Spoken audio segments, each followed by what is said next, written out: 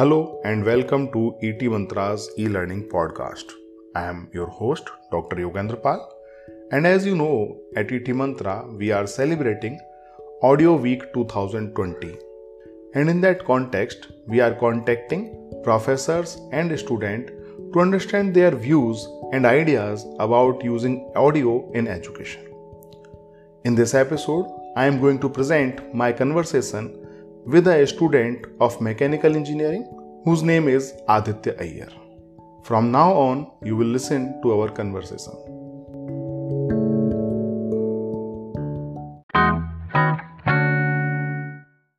So I am Aditya Iyer. I am a student. I am a second year student in KJ Somaiya College of Engineering. I wouldn't say that I have experience in education, but yes, I tend to think a lot in that direction. So I am currently doing my BTech in mechanical engineering, and I'm in my 4th semester. Thank you. So tell me, what were your ideas about using audio in education? At least in my domain. So, for example, engines, if you have stuff which are, it sounds like it is about to die. But Okay. depending on your tuning कैसे करते हो, उस पे आपका engine का noise change होएगा. Okay. उसका idle, वो सब सुन के आपको मालूम पड़ना होगा कि मिक्सचर रिच है क्या, मिक्सचर लीन है क्या. तो instead of using oxygen sensor, you can actually tune the engine by just listening to it. वो थोड़ा advanced है, but है ऐसे भी बहुत लोग करते थे. पहले सब 1980s में तो सब ऐसे ही होता था. Okay. All tuning used to be done by ears. I see. तभी तो ये भी नहीं था ना, इसका भी नहीं था, तो थोड़ा बर्न कर लिया एक्स्ट्रा, तो कुछ नहीं. I see. तो वो सब था. फिर ये है. तो suppose there are, how is internal stress being formed in metal? Okay. तो जैसा ग्लास का क्रैकिंग का आवाज आता है, Yes. when inside is cold and outside is hot. Yes. Similar to that, वो मेटल का लाइक क्रीक से आपको इंटरनल फ्रैक्चरिंग हो रहा है कि क्रैकिंग हो रहा है कि क्या हो रहा है, वो मालूम पड़ेगा. वो एक है. Is this mentioned somewhere in the theory? अरे वो थियरी ऐसा लिखा नहीं है, बट बहुत वीडियोस है यूट्यूब पे. Okay. तुम लोग है ना, इंजन नॉइज, इंजन एग्जॉस्ट. तो बेसिकली इंजन ट्यूनिंग पे अगर मैं 1-2 वीडियो भेज सकता हूँ, मैं देख के भेजता हूँ. So you were saying something about internal stress in metal. हाँ, वो इंटरनल स्ट्रेस ना, तो अगर आपने एसी को जैसे ही आपने बंद किया, Yes. तो अगर कंप्रेसर में है एसी का कंप्रेसर चालू है और फिर आपने अंदर से एसी को बंद किया, Yes. तो कंप्रेसर इमीडिएटली बंद नहीं होता. Yes, correct. मतलब फैन इमीडिएटली बंद नहीं होता. फैन अगर इमीडिएटली बंद हो जाता तो आपको एक क्रैकलिंग नॉइज सुनाई देता, which is the copper pipe shrinking. Correct.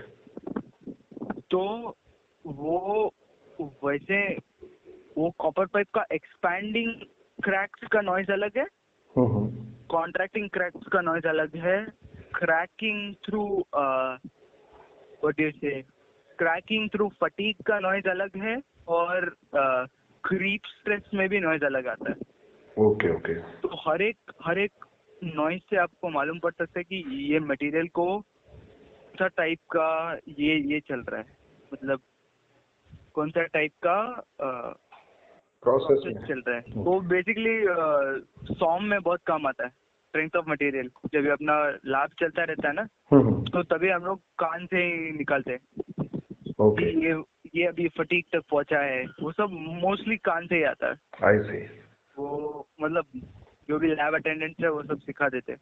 और मशीनिंग में भी एक है एप्लीकेशन, जिसमें अगर आपको, मतलब ये थोड़ा फील पे भी है, थोड़ा हाथ में जो वाइब्रेशन भी आता है वो भी देखना पड़ता है, बट ऑल द सेम जब भी आप ड्रिल, अगर आप सेंटर ड्रिलिंग करते हो, अगर आपको एंड ऑफ द होल का फीलिंग एक होता है, जिसमें आपको बहुत वो नॉइस का जो पिच है ना, जो ड्रिलिंग का नॉइस का पिच, वो स्लोली डिक्लाइन होता है और फिर आपको वो वाइब्रेशन होना शुरू हो जाता है हाथ में, फिर the drill breaks through the ये भी एक एग्जांपल है. I see. So basically you want to say that these things are practically used. These things are practically used. Means when actually practically used. Yeah. Because it is preferable to spend enough time that you understand this, because तो ही आपका part का जो tolerance है ना, वो बहुत अच्छा आता है. अगर आप कान से भी काम करते हो तो पार्ट का टॉलरेंस अच्छा आता है. ओके. तो अगर आपने जैसे बोला था ना कि आपके लैब में टेक्नीशियंस आपको ये ट्रेनिंग दे देते हैं, so is it part of training itself और वो सिर्फ अपने एक्सपीरियंस से देते हैं? How is that? पहला 4 मटेरियल के लिए तो आपको ट्रेन करना पड़ेगा, क्योंकि हर मटेरियल में वो आवाज बहुत अलग होता है. करेक्ट. तो एक्सपीरियंस ही आता है वो.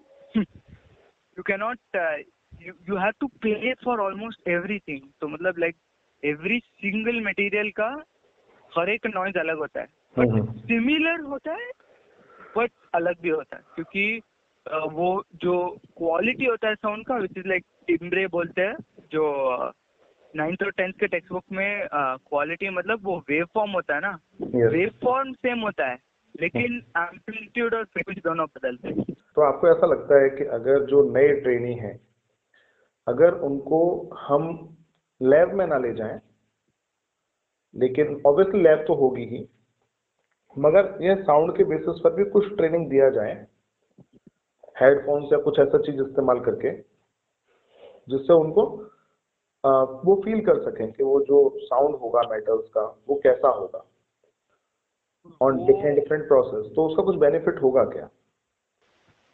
उसका benefit, you mean 100% quality recording, which is को particular thump भी feel होता है, मतलब वो बहुत सारा रेंज चाहिए वो माइक्रोफोन में, बिकॉज अगर वो अफोर्डेबल है तो it makes sense to lab course भी रखना पड़ेगा, but it is a sensible precursor to a lab course. या correct. So you cannot repeat a lab course. वो अटेम्प्ट करने के लिए जाओगे तो बहुत पैसा लग जाएगा. No, but I think with the time it will happen anyway. Yeah, with time it will happen. Maybe because see, right now these haptic devices are available, so they teach how to use hacksaw. Okay. So when the hacksaw is not correctly holded by the person, then it gives a haptic feedback with vibration or something. What if they also include audio into that? उसमें ना वो scaffolding, जैसा आपने BeamNG drive का सुना है? No. BeamNG drive और automation, वो 2 गेम्स है. Okay. जिसमें आपको हैप्टिक फीडबैक मिलता है. Okay. अगर आपने कुछ गलत किया तो उसका फेलियर वार्निंग्स भी मिलते हैं. तो फॉर एग्जांपल आपका अगर पिस्टन रिंग फेल होने वाला है, अगर आपने कंप्रेशन रेशियो बहुत बढ़ा दिया तो आपका पिस्टन रिंग फेल होता है पहले. Okay. उसके बाद पिस्टन एकदम फ्लैट हो जाता है. फिर क्रैंक केस जहाँ पे वो ऑयल पैन होता है वो सीधा नीचे गिरता है. वो सब सिमुलेशन बहुत केयरफुली दिया है with very good haptic feedback. Then only it is possible to replace the lab course. I see. No, I'm not talking about just replacing completely, but let us say both are there. Will they improve the training?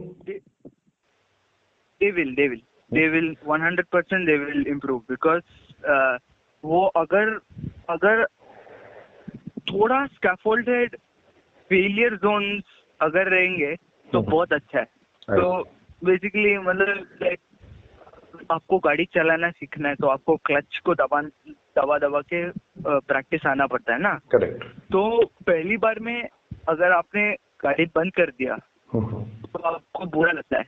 Agree. तो उसके लिए पहला clutch, so there should be an automatic gear shift for the first time that you drive, you should have automatic. ऐसा मतलब I see. मतलब So it's kind वो of ही gearing चलना चाहिए, वो ऑटोमेटिक ऐसा नहीं होना चाहिए कि आपको पूरा का पूरा ऑटोमेटिक दे दिया गया है। आपको मैनुअल गाड़ी में ऑटोमेटिक का फीचर विच इज लाइक वो पहले गियर में डालेगा तो गाड़ी खुद पहले गियर में डालेगा, आपका गियर नॉब जाएगा उधर, फिर वो पीछे आएगा, सेकंड गियर पे आएगा, फिर उससे आपको, तो जब भी आप चला रहे हो, आप अगर बाजू में देख रहे हो तो वो गाड़ी ही आपको सिखा सकता है। तो वो सब ऑनलाइन प्लेटफॉर्म में बहुत इजी है करने को। Okay got it. Because haptics can do is you can एक अभी अपना गेमिंग कंट्रोलर्स है ना, जो हैप्टिक्स के साथ आते हैं। तो उसमें अगर मैं क्लच पेडल प्रेस करता हूँ तो क्लच पेडल का वो जो रेजिस्टेंस का जो फीलिंग है वो मेरे को देता है। तो instead of that we can actually actuate the clutch pedal and we can send the gear.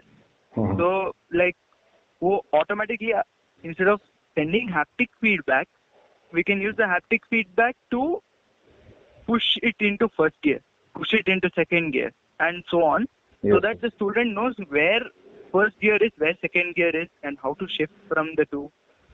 उसका सब motions while driving वो clear हो जाएगा।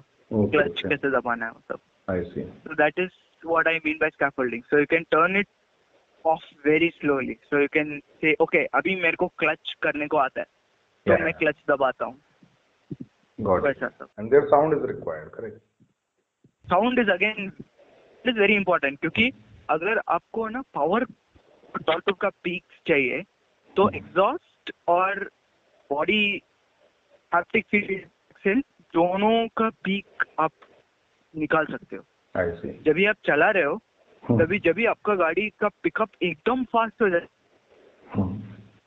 जब भी आपका गाड़ी का एग्जॉस्ट का साउंड सबसे लाउड हो जाता है, वहाँ पे पावर कर्व मैक्सिमम हो जाता है। करेक्ट। साउंड मतलब the amplitude not the frequency. It should not scream, it should, तो एग्जॉस्ट का एम्पलीट्यूड बहुत लाउड हो जाता है, बट उसके बाद वो कम हो जाता है उसका वॉल्यूम। तो वो सब बहुत सुन के ही आता है। I see. Correct. So we have got lots of ideas. Any other ideas in using audio in your field? थोड़ा मशीनिंग में भी यूज हो सकता है, गियर ग्राइंडिंग। Okay. वो सब मतलब अगर आपने कुछ गलत किया क्या होता है, कैसा आवाज आता है, वो भी बहुत यूजफुल है, क्योंकि if the student knows what is going to happen if he fail, it's a very useful thing. Because further damage of the product is reduced. Yes, and that can happen only if the person is aware of the sound. Yes, and it's very essential to be hearing, and so most of the machines talk to us. हम लोग को ऐसा कभी बहुत अगर आपने तो मतलब हम लोग बहुत ऐसे ही बात करते हैं, मशीन को ऐसा लग रहा था। agree. You personify the machine. तो उसको कभी अगर आपने बहुत ओवरड्राइव में डाल दिया तो भी एक आवाज आता है, फाउंडेशन हिलने लगता है, वो सब भी है। तो वो अगर स्टूडेंट को मालूम पड़े तो मशीन भी पड़ेगा। फिर I mean we can always remove the lathe operator slowly. We will still need him, but we can slowly remove him. We can use AI or something like that. Correct. Okay, now I think we have got enough ideas. So it was nice talking to you and good to know about so many things about the use of audio in mechanical engineering, engines, machinery. And if you can please share the link of the games that you were mentioning and the few links of the YouTube videos that you were mentioned. Yes, yes, yes. Okay, Okay, thank you very much. okay. Bye. You are welcome. Bye.